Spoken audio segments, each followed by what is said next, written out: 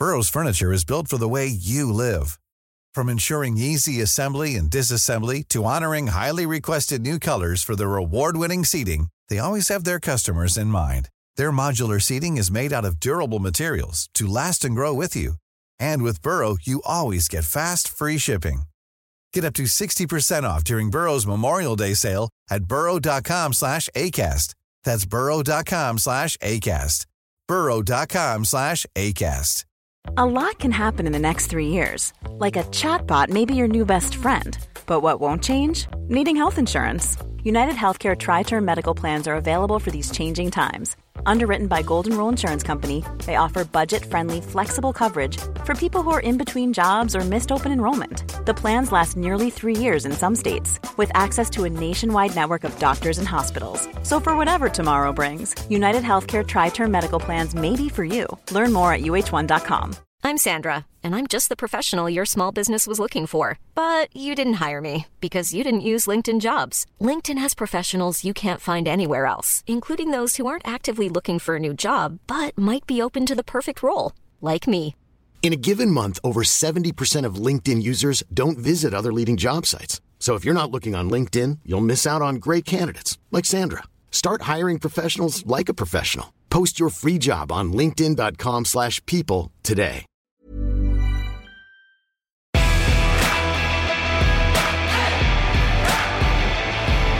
Hello everyone, you're welcome again to the Game on Sunday podcast.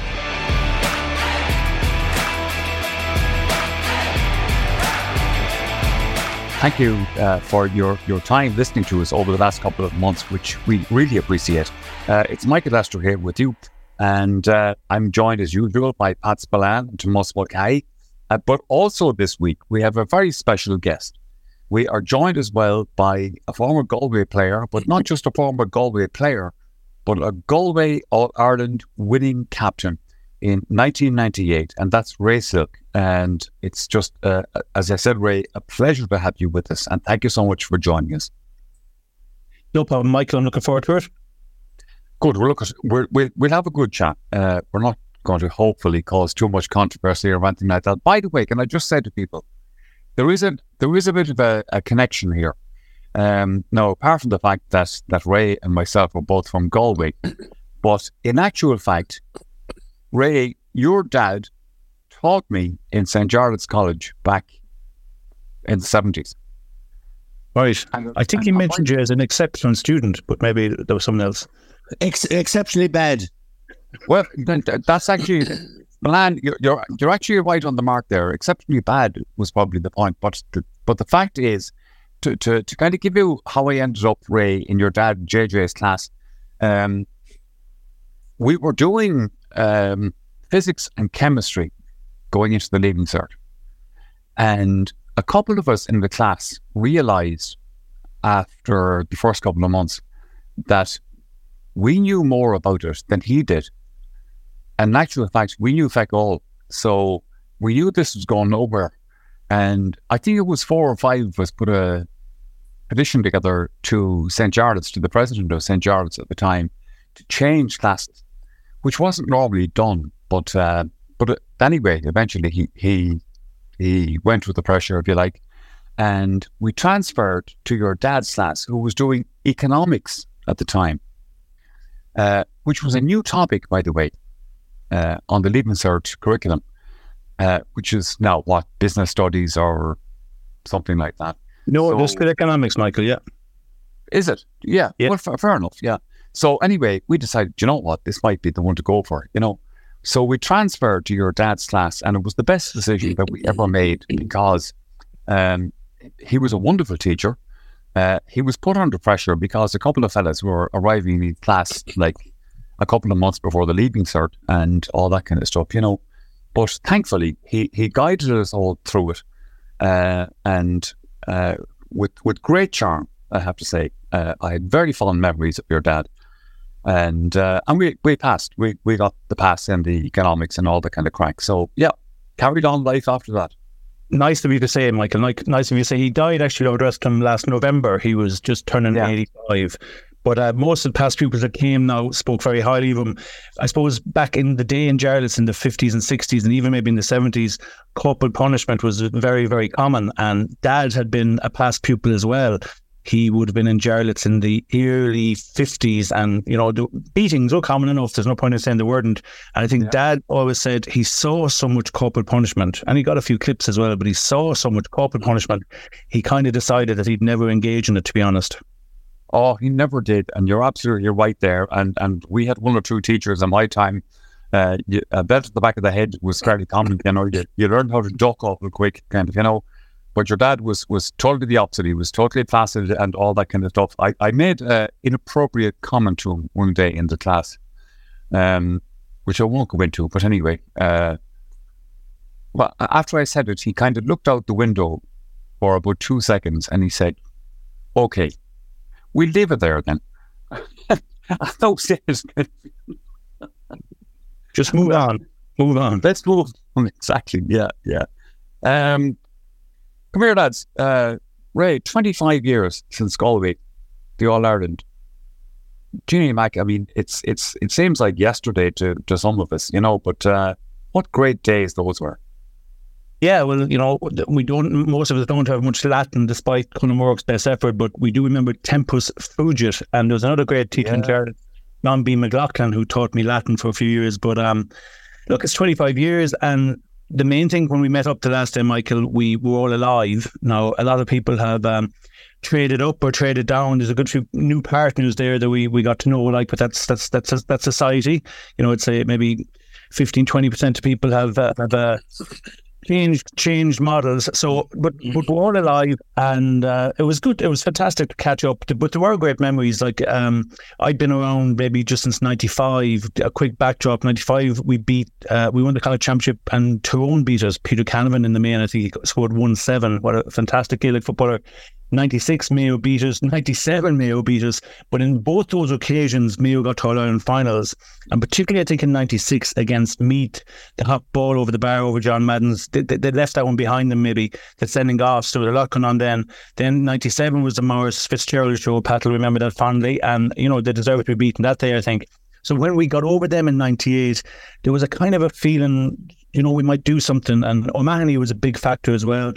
In the main, because he got Jas Fallon back and Kevin Walsh, they hadn't been feeling the love with the previous management team, and O'Mahony got those back, and they were huge for us, and it just kind of gelled. We got past Mayo, then I don't know, Leitrim wasn't too bad, and then we had maybe Sligo, I don't know who we beat, but then Roscommon, we were fortunate there. But I think, Michael, what we had was fantastic forwards. Like Donlan was amazing, Fallon, Paul Joyce himself, Niall Finnegan was a top player, Savage, Paul Cansky. We had really forwards. And then Merton Mack had a dream year. He got an All-Star.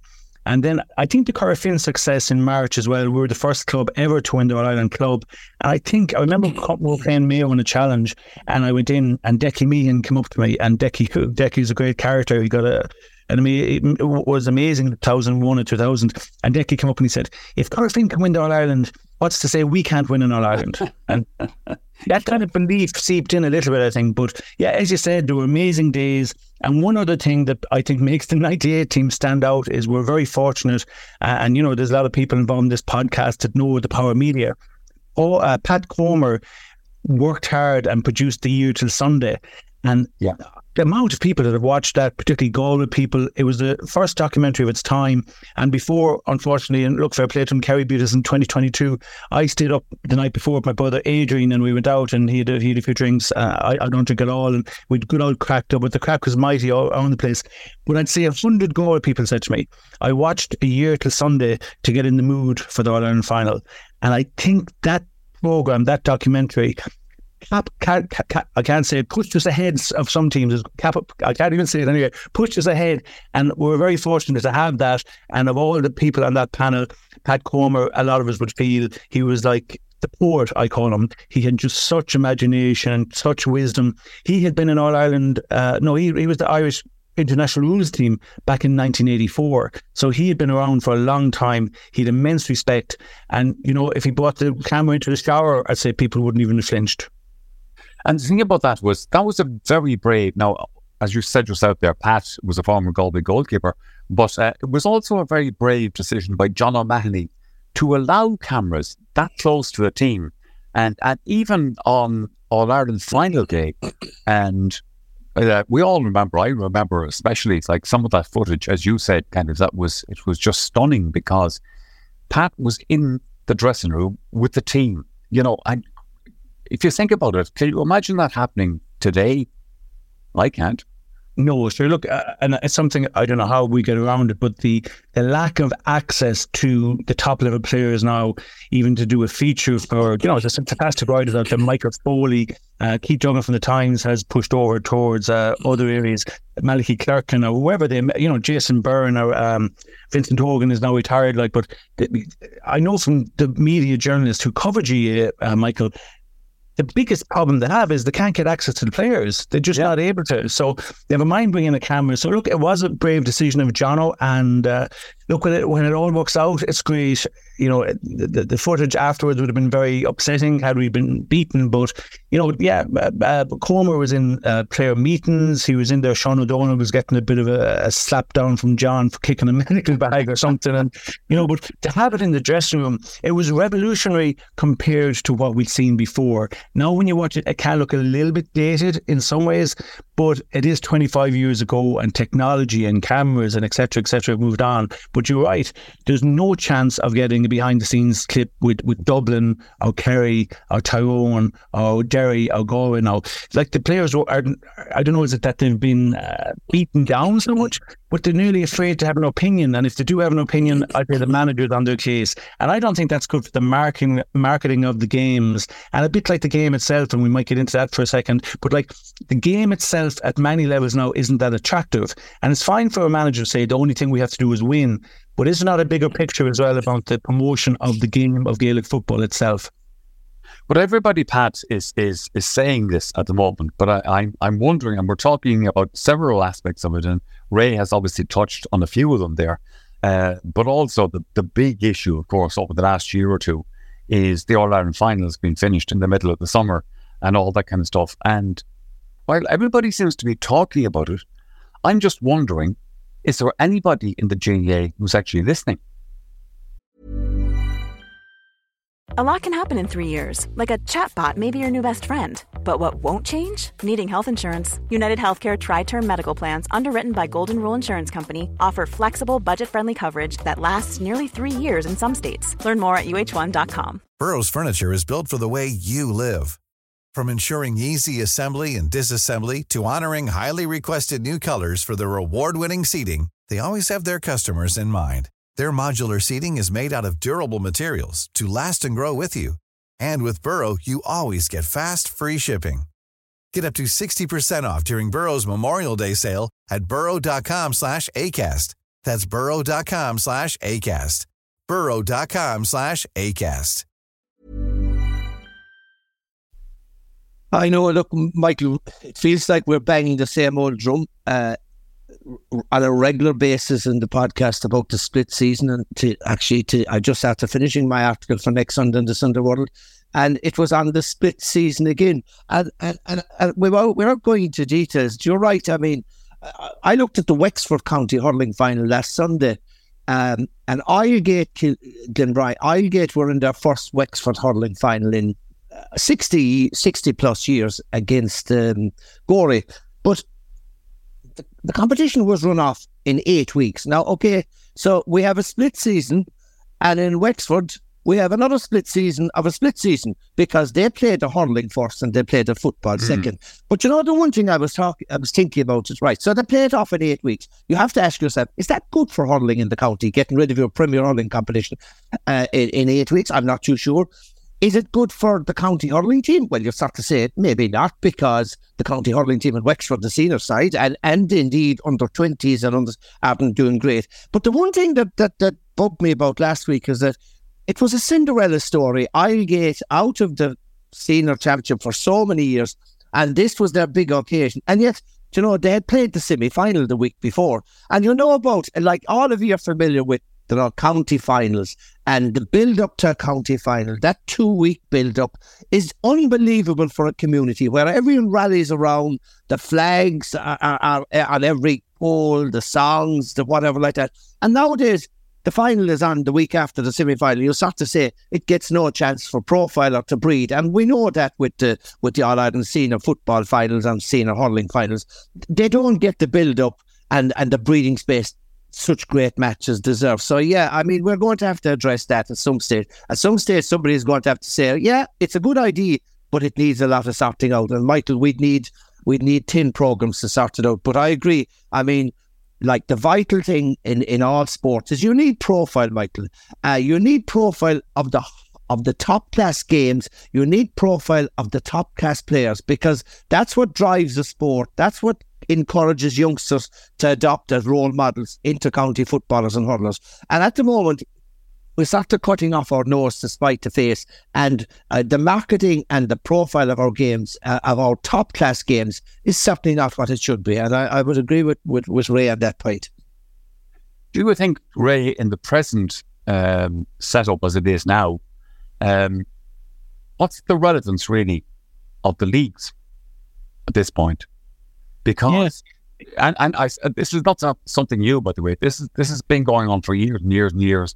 The leagues start off at the beginning of the year, and everybody's enthusiastic because, of course, they want to see competition again and all that kind of stuff. But then when it gets to the closing stages of the league, it seems like more teams don't want to win it than want to win it. So what do you think? Yeah, I'll address that point. Michael, if I could just go back one thing just to hammer home Pat's point. But the Wexford County Hurling Senior Hurling Finals be over on the 20th of August, to me, makes no sense. We're not even back to school yet. And I was talking to a manager of a club down there and he just said hurling is struggling massively, that it's so easy to play football. And now, the World Cup is on, this is on, but to have the county final over so quickly, and like you worked in the Tuam Herald, Michael, and the Connacht Tribune, like the sports editor and the GA guys, they need a little bit of time to build it up and maybe have a supplement and make it exciting. And as Pat said, make young fellas want to play with Mike Cullen or Kilwearan or Corofin, or whoever that case may be. So I hope Jarlath Burns extends. It might only take 2 or 3 weeks of a push out of the All Ireland. But that's all it takes. But to be finished that quickly in July, I felt a real sense of anticlimax a little bit coming home from Dublin, in that it was over for another year. Like, there's an awful saying I hate as a teacher: once the races are over in Galway, you can cover the books. But you still had the All-Ireland final and semi-finals to look forward to. But look, it's a big question, but hopefully Jarlath Burns, and in case I don't get to mention it, I think there is a disconnect. I'm involved with the Mike Cullen under 14 team. I have 2 lads playing there. I'm involved in the LGFA ladies club, and I'm vice chair of the club. So I'm trying to do my bit at grassroots level, and I'm happy to do that. But sometimes you wonder what GA is thinking, and I'm sure this has been mentioned here, but I'll keep it very short.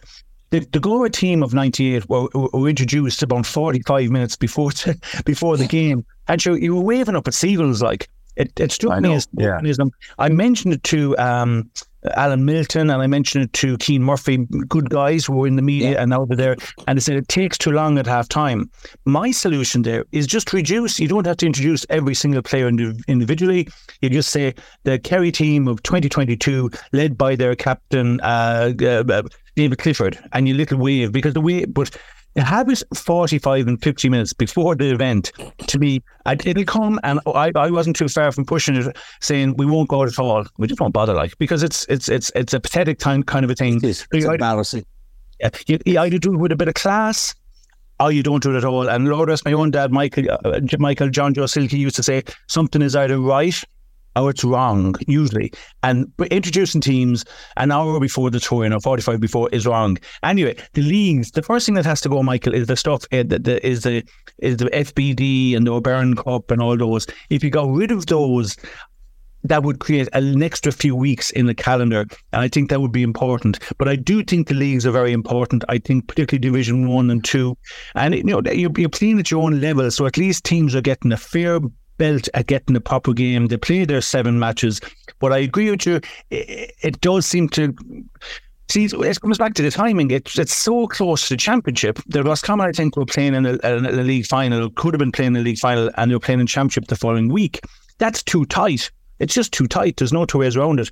Now you could potentially incentivise it in certain ways, money towards a holiday fund or give a bit of zip to it. But if January was freed up, you could push the league a little bit earlier, and then you should have had at least a fortnight between the league final and the first round of the championship.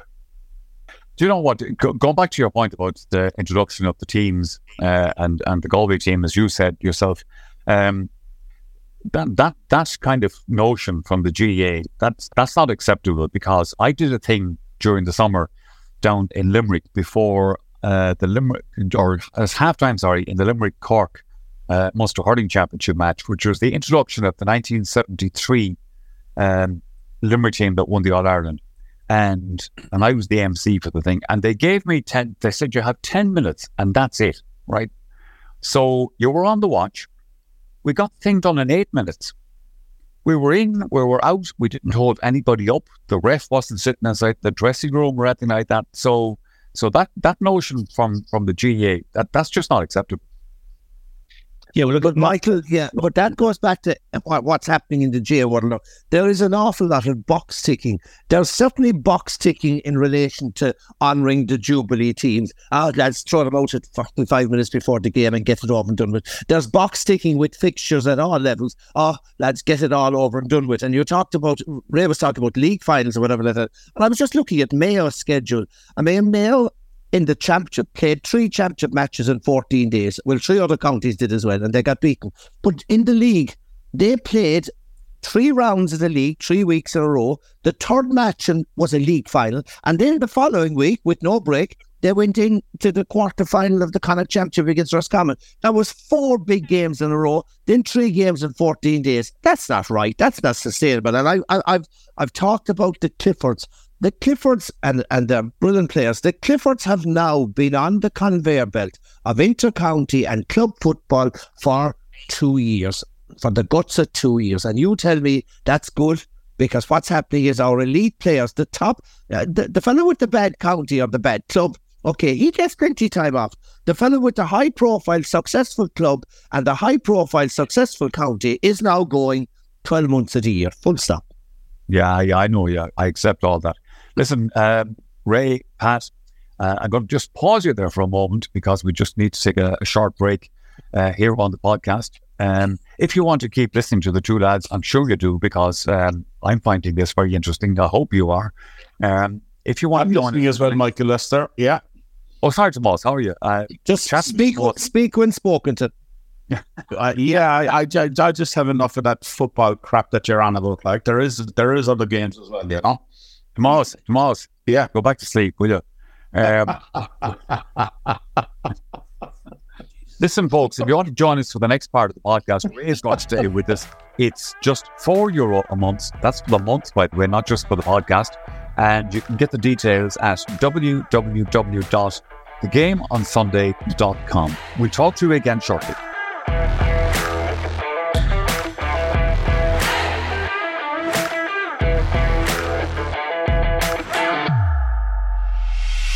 Hello, everyone. You're welcome back to part 2 of this week's The Game on Sunday podcast. Michael Lester still here with you. Also, Pat Spillane, Tomas Mulcahy, and our special guest for this week, Ray Silke from Galway.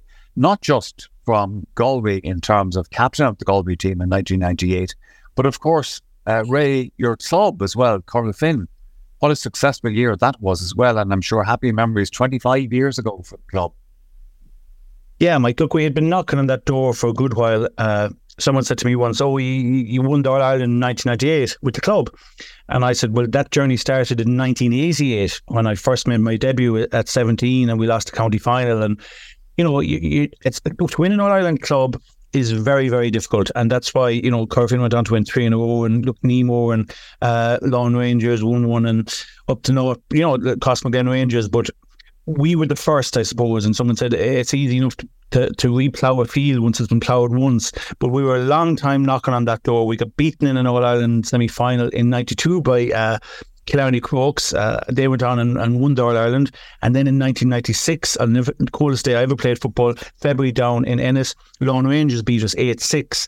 So when our chance came again, we kind of knew where we were bound a bit more. Like, we beat Dungiven Joe Bolly's club. We beat Dungiven in the semi-final, and then in the final we played a Dublin club, Erin's Isle. And look, we had worked very hard for that, but we had that beautiful mix, Michael, of age. Jerry Burke and Ollie Burke were heading for 40, and youth.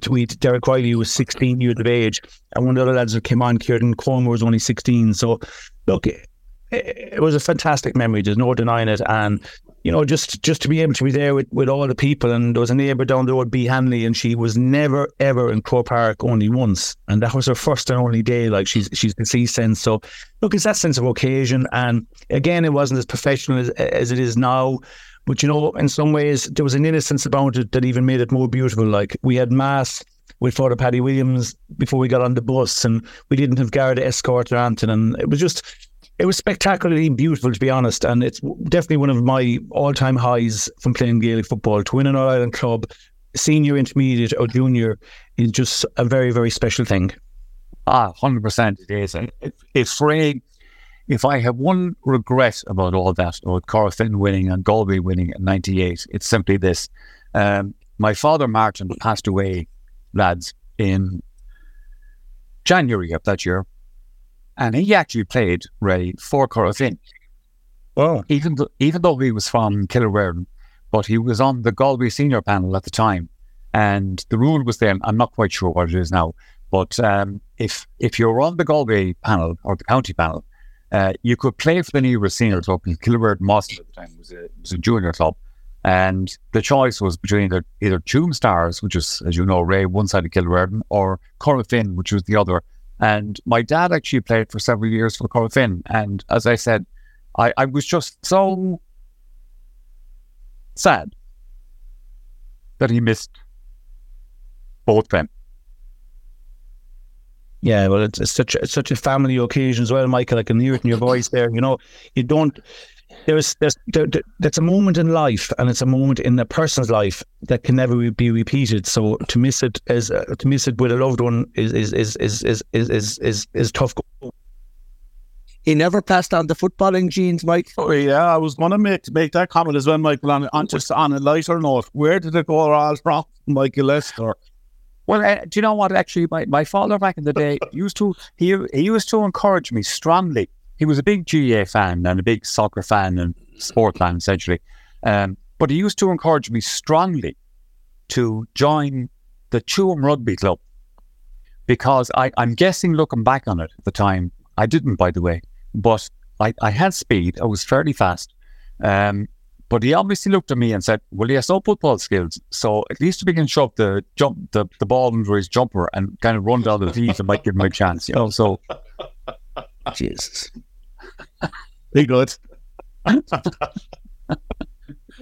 Ross McKay, you're chuckling away there in the background. How are you, sir?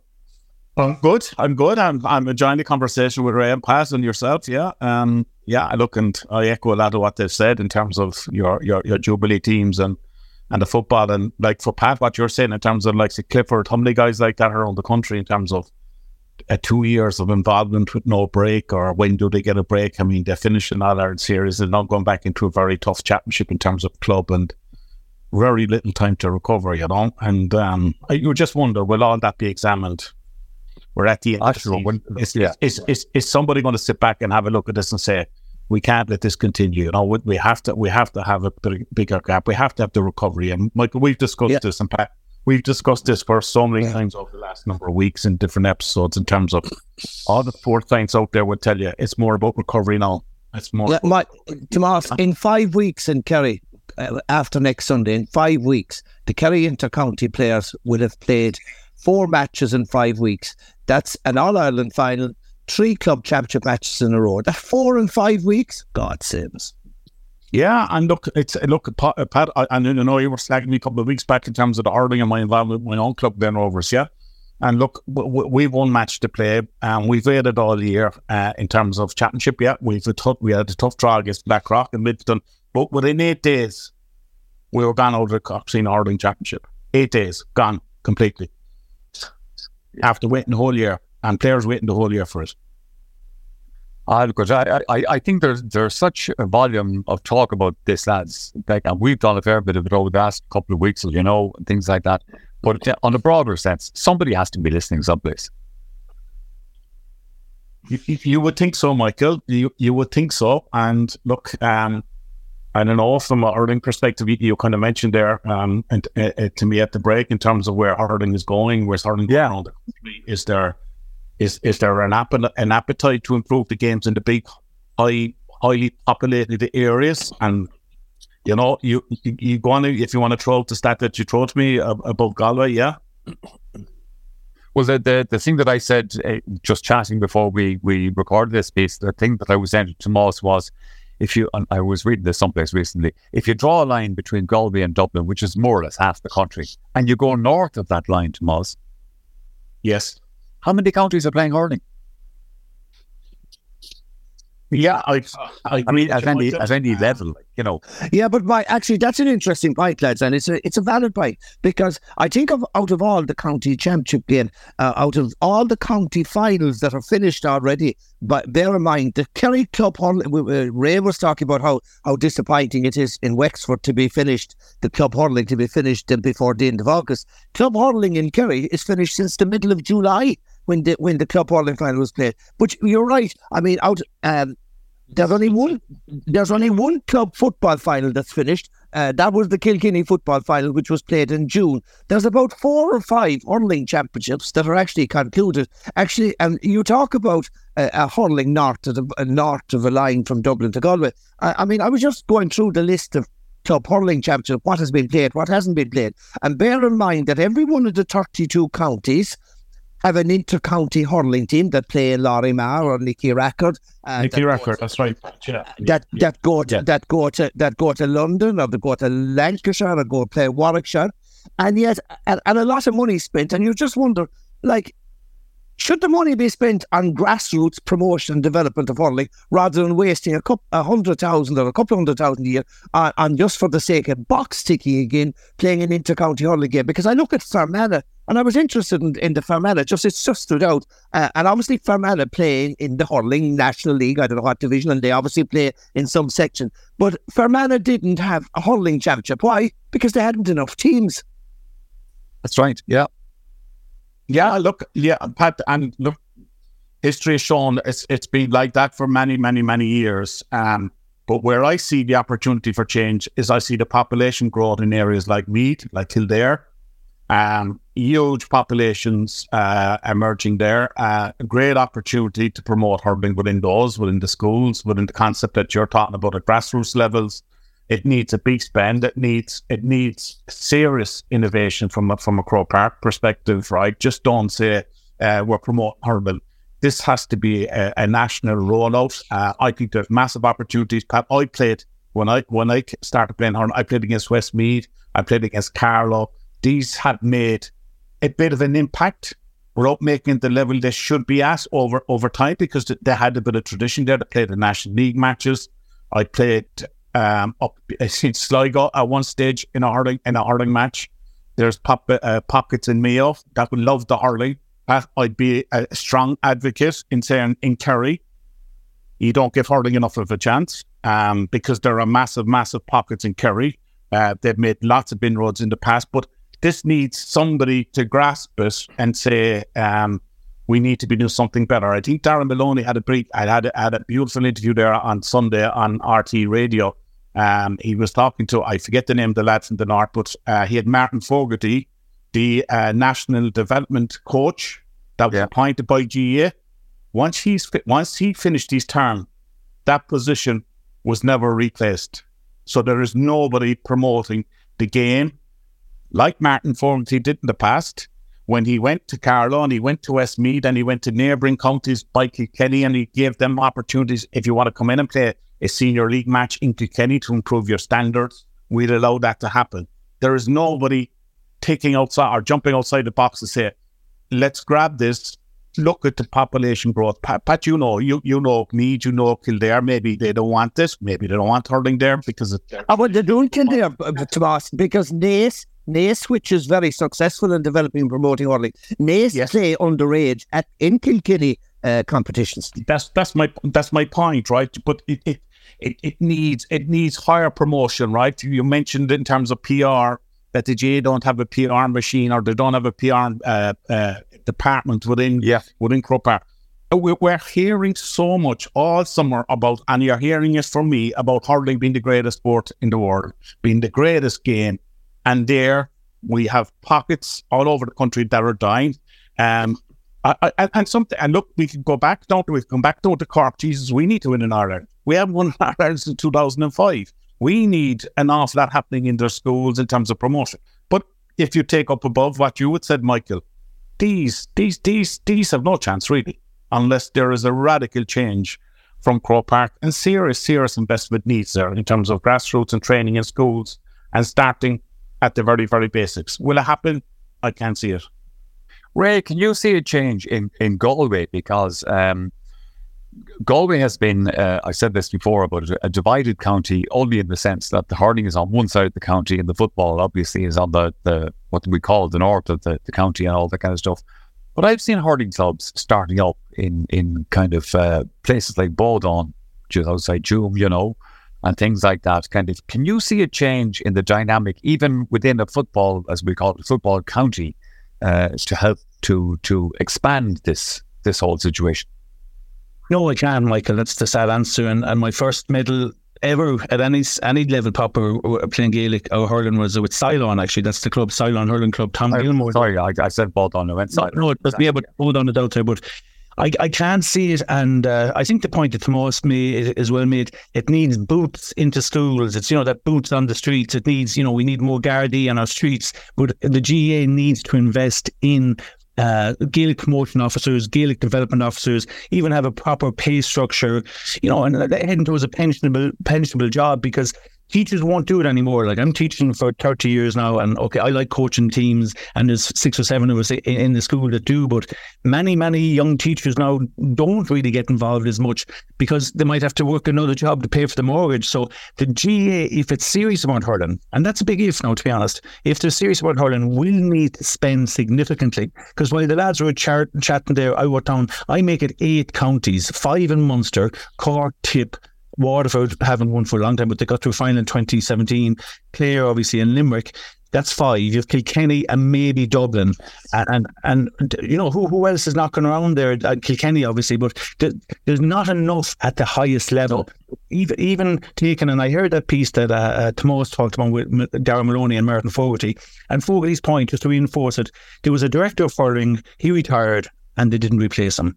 So if you don't have someone batting for the sport at a high level, and I remember him being down in Moycullen, we were a dual club here, and he gave a coaching demonstration, and it was absolutely fantastic. Like, I took a lot of it that I used with the footballers on my own 2 lads play hurling as well. But, surely what you mean.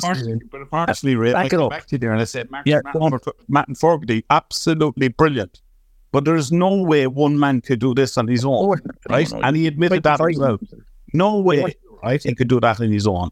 And like, it's 25 Martin Fogartys. Yeah, but it's interesting you said this, and I have said this for many, many years. We got to start with our schools, and we got to keep our teachers involved. Whatever way the incentive is, if somebody has it in a teacher in a school and he has only 20 hours in a week, we give him an extra 10 hours in terms of GA if he's interested to stay behind, to train and stuff like that. Pat, you know the scene in terms of you being in the teaching role as well. Like, we'd have been lost in schools without the teaching community, without the Christian brothers to teach us what we know at this stage in terms of hurling and football. And I could say this all over the country. And that is dying, and it's dying unfortunately because, that's nothing against teachers. They have other responsibilities. They have their own kids to mind. As you say, Ray, other jobs they take up for this whatever reason behind it, right? But I think you can have all the GDAs in the world, but I think you have to have activity in the schools where there's so much going on with the teachers. Yeah, it's a fair point, Tomas, and I agree with everything that Ray said. I mean, if you really have to look and analyse, right, you look at hurling, and with all due respects, and there has been a huge investment, and you think of the spend on inter-county teams, and even the spend on coaching, and there is a lot, but like, the middle tier counties, once upon a time, the middle tier, they're still the middle tier. The bad teams are still the bad teams. In hurling, the Kerrys, the Kildares, the Meaths, the Roscommons, they've never progressed. onto the next level. Delicious. So you still, as Ray alluded to with the numbers, you're down to the same 6 or 7 teams at the top, at least in football. And you you can say it's senior. No, you don't, Pat, we've alluded to this in the football side. How many teams are going to agree? Hold a minute. Right? Just you said around the country in terms of. Just bear with me, Tomas. Just bear with me, Tomas. No, you can't. And I'll tell you why you can't. At underage level, at under 17, at under 20 level, every county in Ireland, almost every county in Ireland, is competitive at under 17. So you have the likes of the success of the Sligos, you have the likes of the success of the Monaghan. You take under 17 and under 20 hurling. There's no one playing. There's 26, 24 counties that aren't even involved in those levels because they're not good enough. At least in football, at under 17, at under 20 level, there's 29, 30 counties that are competitive at those levels. Well, I take your point in that, Pat, and that's very, very strong. And yes, hurling should be in that way. If you were to if you have put the right structures in your school and developing teams, you mightn't get the 29, 30 that you're talking about, but you certainly would get more. Yeah, of course. The 7 or 8, yeah, definitely. And I agree with you on that point, yeah. Totally. But right, before we go, Michael, there's 2 points I want to make. I agree with Tomas. It has to be into schools, national schools, and then secondary. And also the school leaders in the schools have to be a little bit flexible as well from a point of view. You hear an awful around learning and teaching. That's the big buzzword now, learning and teaching. And they don't like the erosion of class time. But there's a phenomenal amount of learning and teaching and formation of good characters by going off on a team bus with a bunch of lads, going out and playing. But some of the people now in leadership roles, I think, nearly go, if they're all in the class learning their lessons, it's a handier gig for me because there's no expensive bus, there's no jerseys and food, and like going to matches is a hassle for a school. But like you can't make an omelette unless you break eggs, and we can't have Spillans and Mulcahys and Silks and Cliffords and all these kind of lads unless they learn that in St. Charlotte's College or the Christian Brothers, etc. But Tomas made one point and it resonated strongly with me. The clergy had a huge role to play in that. They are gone. Gone. Gone, Ray. Gone. Out the gap completely. And it's harder. You get the odd gobshite like myself who doesn't mind staying 2 evenings a week. But most teachers won't do it. You might get knocked down in the evening with people going out. So the GAA has to step into that void, or hurling could find itself with Limerick winning 10 in a row. And then where are you going when that happens? And Dublin 6 in a row. Dublin is a county that needs more promotion of hurling particularly. And my second point, Michael, and I maybe mentioned the podcast before, the GAA has to invest hugely in referees. Massively. To get a referee now in Galway, it takes around 6 phone calls, and eventually a fella said he'll do you a favour. And also it boils my blood when I hear people shouting out at the referee abuse. And some of lads shouting, they wouldn't know their left foot from their right foot. But the GAA has to invest in promotion and development of referees, because that's a massive crisis coming down the road. Young referees are as scarce as hen's teeth, and we need to nurture them and nourish them, or we will find ourselves with cancellation of games on a wide scale level. I think actually, Ray, that's happening already, unfortunately. But listen, lads, I would love to talk all day. I do want to discuss one other thing before we close this week. Ray and Pat, the return of Jim McGuinness to Donegal. I have to say that took me by surprise, Ray. But obviously they feel they need him. Yeah, look, they were a county in massive crisis, and they've turned to the Messiah, and they're hoping he might do it again. Hopefully it might be with a slightly bit more expansive football than he produced in the past. But he's a lot of experience. He's a very deep thinker about the game. He's been around for a long time. So I was surprised. I'm not surprised that he got the job or that he wanted him, but maybe that he took the job. But he's been under the radar for the last while. But it's not just the senior job. They need Jim McGuinness to help out as maybe a director of GAA academies, underage thing, like with the hassle last year with the boy leaving, the super wing back. Thanks, Pat. Carol Lay saying there's a lot of hassle going on there, and the manager left, etc., etc. So they need someone to steady the ship, and they have talent up there. And look, I think if I was the county board chairman, I think he's an excellent appointment, and I'm sure they're pretty happy that they've done good business in getting him. I'm sure they are, Pat. But the only thing from McGuinness's point of view is, he has a golden reputation because of what he did, obviously, in winning Donegal and All Ireland and Ulster titles, etc.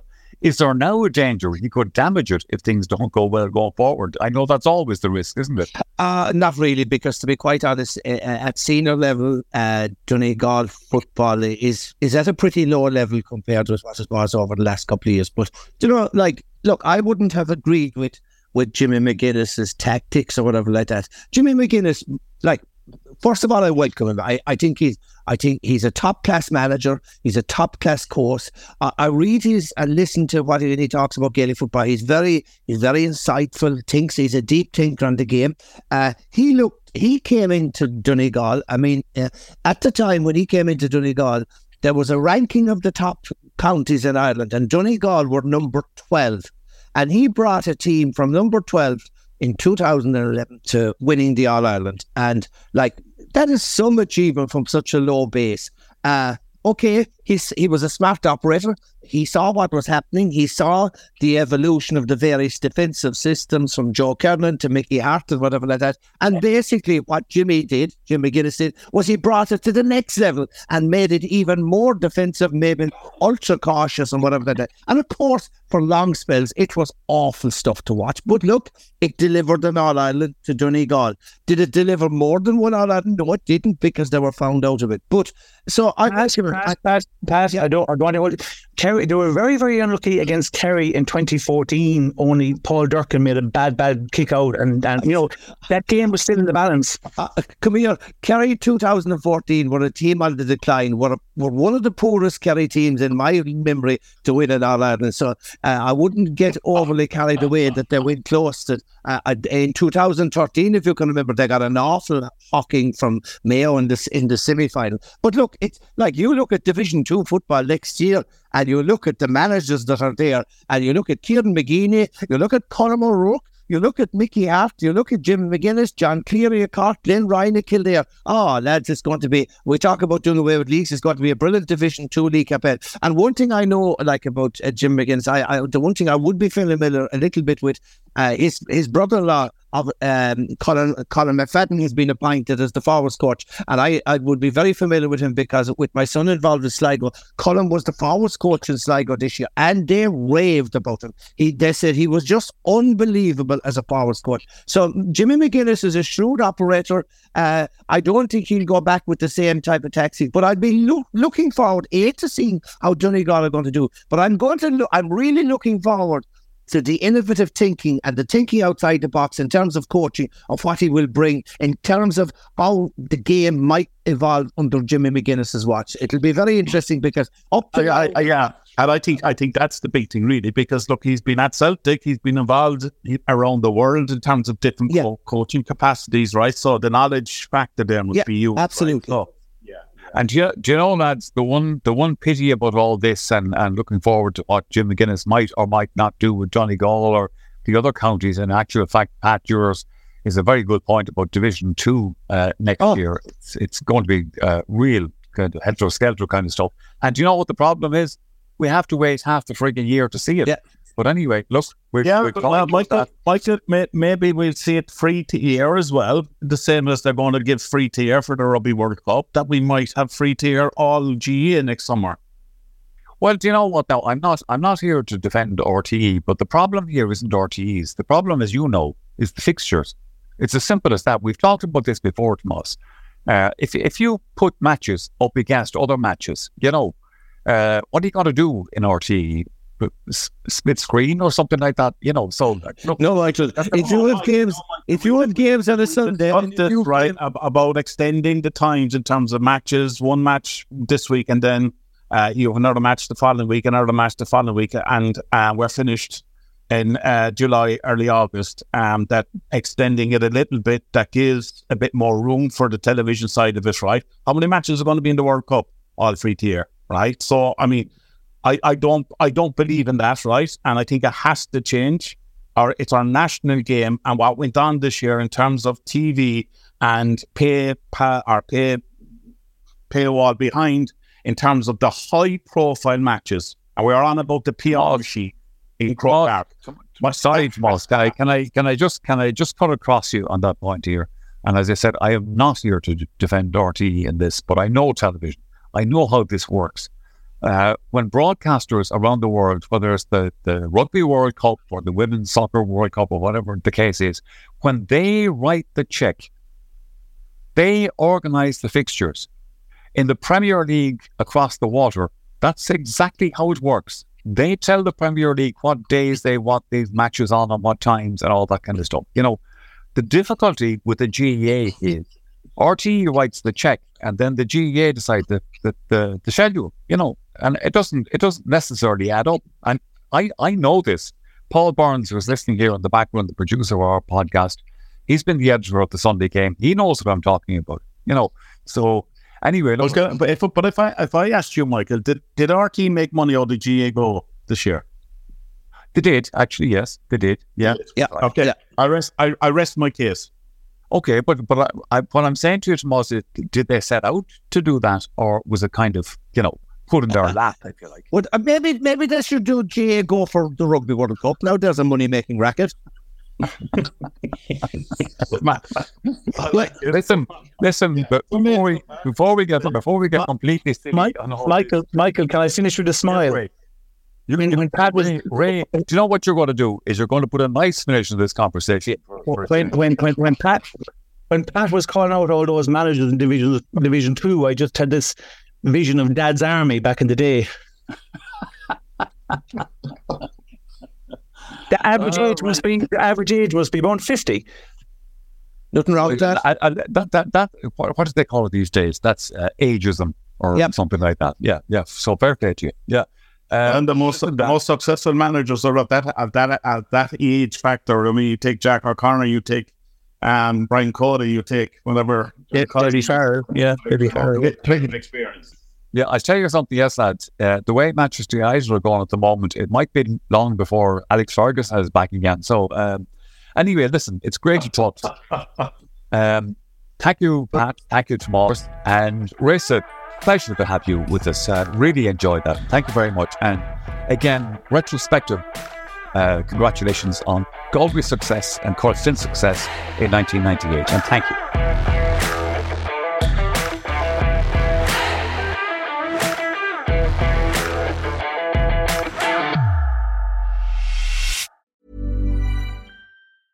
Hey, it's Danny Pellegrino from Everything Iconic. Ready to upgrade your style game without blowing your budget? Check out Quince. They've got all the good stuff, shirts and polos, activewear, and fine leather goods, all at 50 to 80% less than other high-end brands. And the best part? They're all about safe, ethical, and responsible manufacturing. Get that luxury vibe without the luxury price tag. Hit up quince.com/upgrade for free shipping and 365-day returns on your next order. That's quince.com/upgrade.